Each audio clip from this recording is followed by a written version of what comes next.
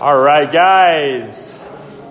Let's lock it back in here as we get prepared for our lesson tonight. We are back in part 2 of our series through the gospel of Jesus Christ, which we began during our time together last week. And as you guys have heard now on several occasions, our prayer as adult leaders for this youth ministry, our prayer is that every single one of you will be able to share the gospel in 4 simple yet biblical steps by the time we get through the month of February. So our prayer, our goal, our purpose for doing this series is to equip you guys to talk about the entire gospel from start to finish in 4 simple yet biblical steps, whether it be you share the gospel with unbelievers that God places in your life, or whether you talk about the gospel with believers by way of encouraging one another in the faith. So as we get started tonight, just by way of recap, I know it's been a few days since we last met and talked about the gospel. What do we mean by gospel? Just by way of recap, just to get us started tonight. What does the gospel mean? I think I heard several people say it, but yes, what does the gospel mean? The good news. That's exactly right. The gospel is the good news. And the good news about what exactly? Or maybe about who exactly?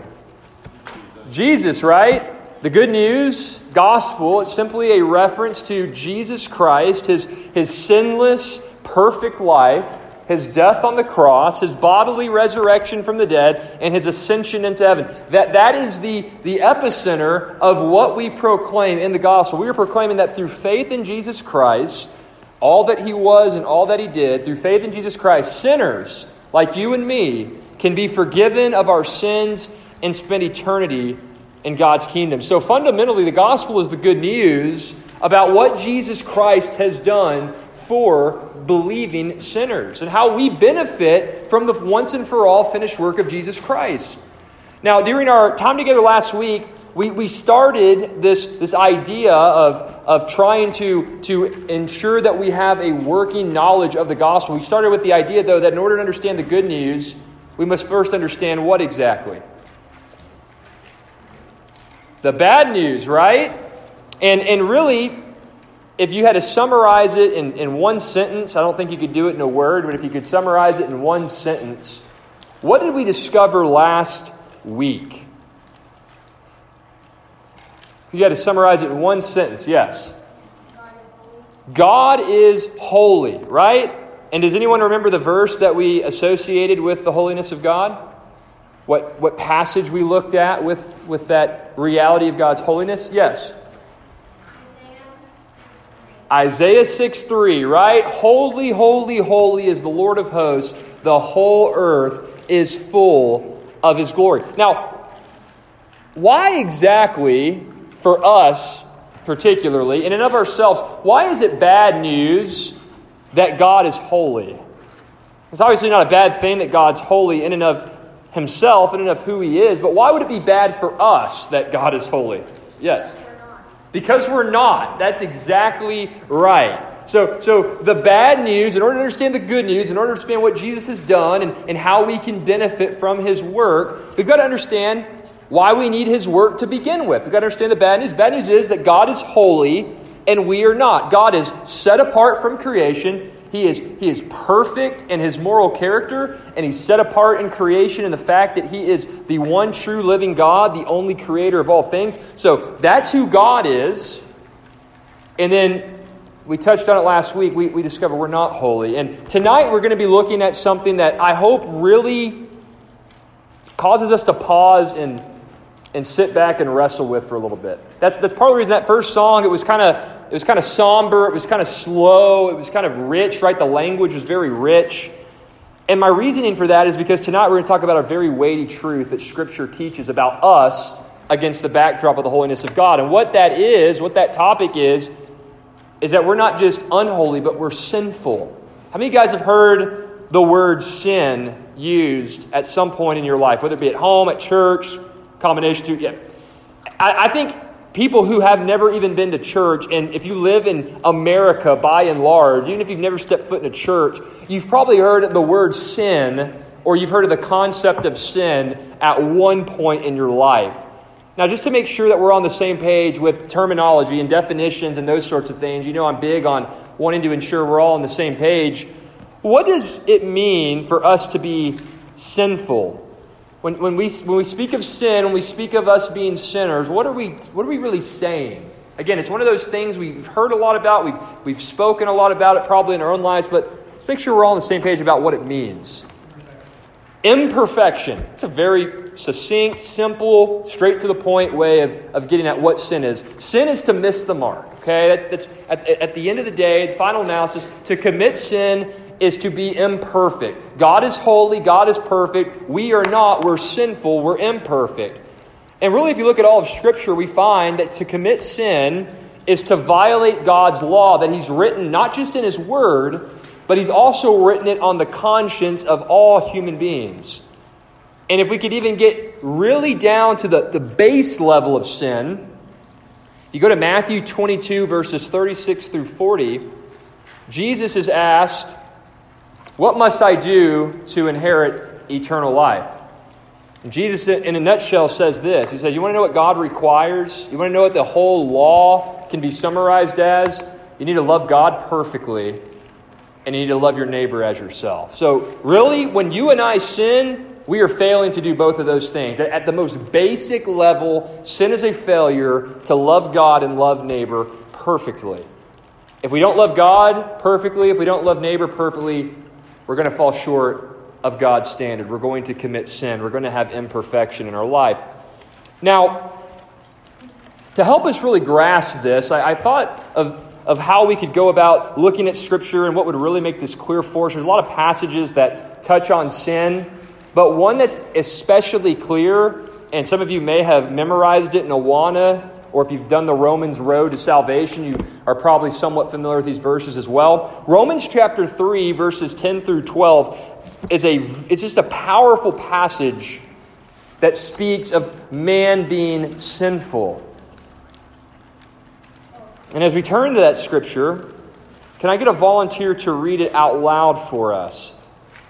Somebody who has not read in previous weeks. It's only 3 verses. 10, 11, and 12. It's in your handouts. She's read every week. I got to give somebody a different chance. I appreciate the eagerness. You have to? Okay. Someone who's not read. There you go. Perfect. Thank you so much.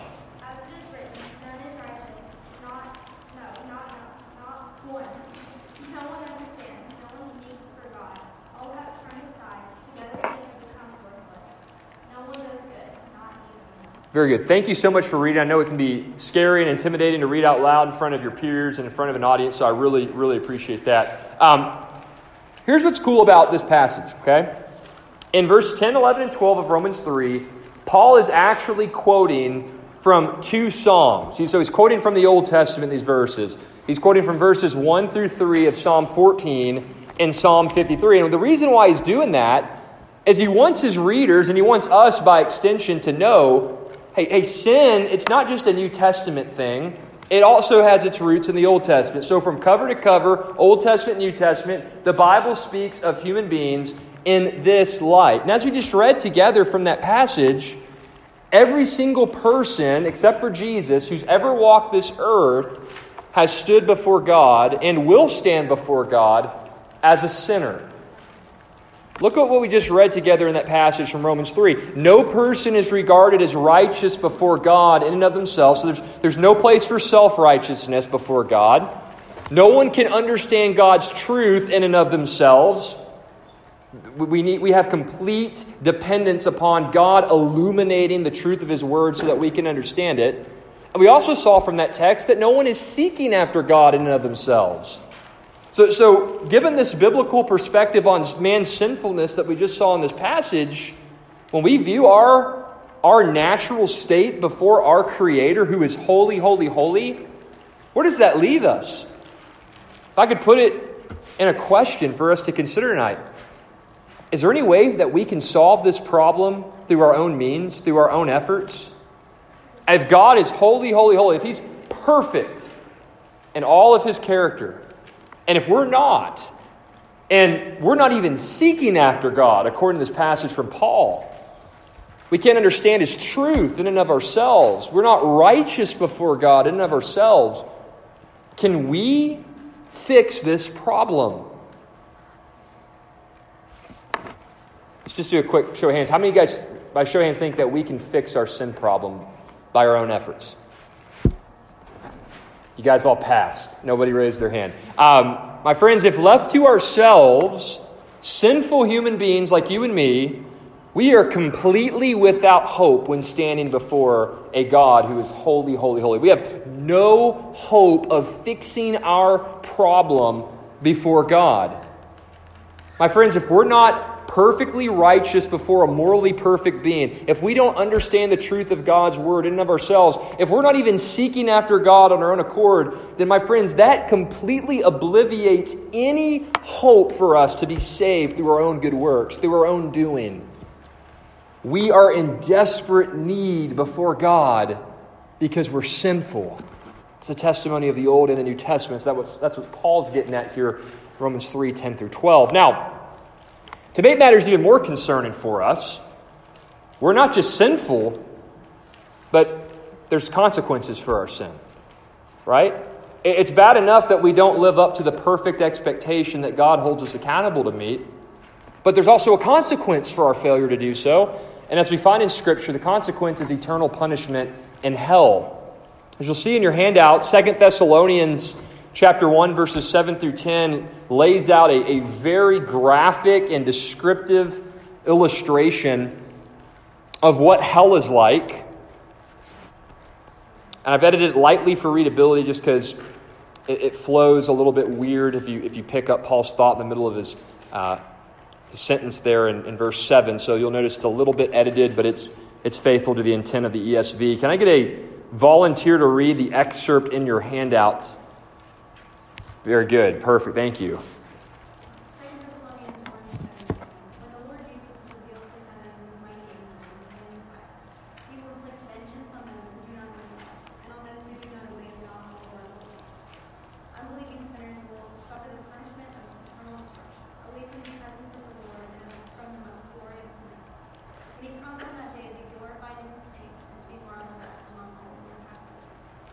Thank you very much for reading. So again, why the music choice that we had for tonight? Why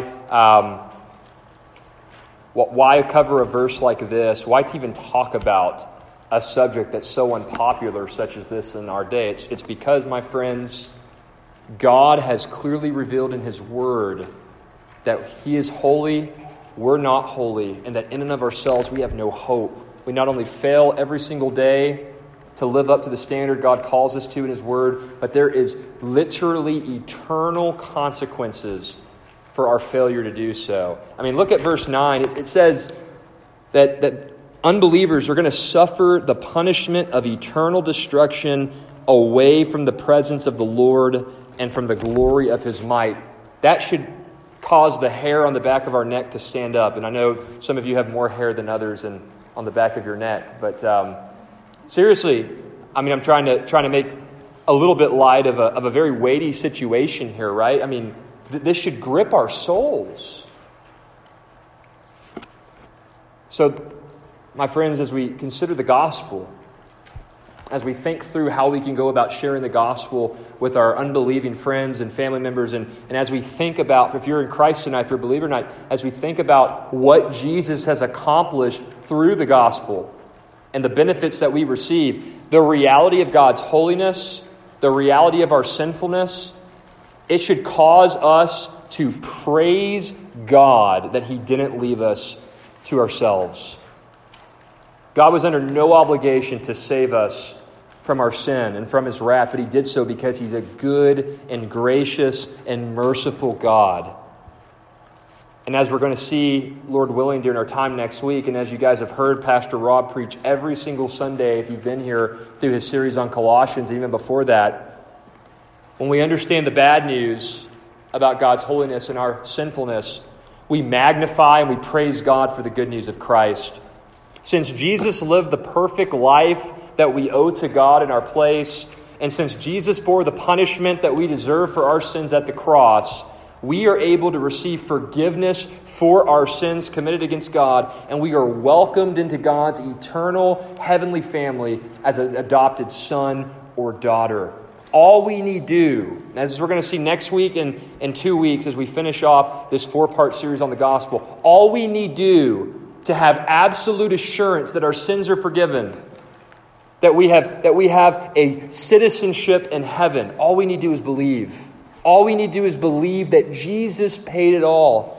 He lived in our place. He died in our place. He was resurrected in our place. And the Bible says right now He intercedes on our behalf at the Father's right hand. My question tonight, my plea tonight is, do you believe that? Seriously, do business with the Lord right now in the quiet of your own soul.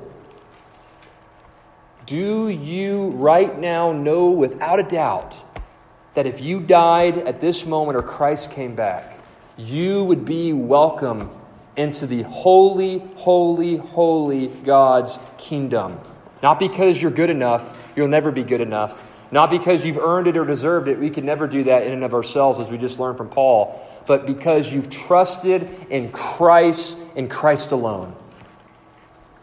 If any of you have any questions about anything that I've talked about tonight or anything that we've discussed in this series, or if you're feeling conviction or you don't even know what you're feeling, but you know you need to talk to somebody, wherever you are tonight, wherever you're at in your spiritual journey, do not leave here tonight with any unanswered questions. Don't leave here tonight without giving your adult leaders and your small groups the opportunity to minister to you, because we care for your soul, because this is very weighty stuff.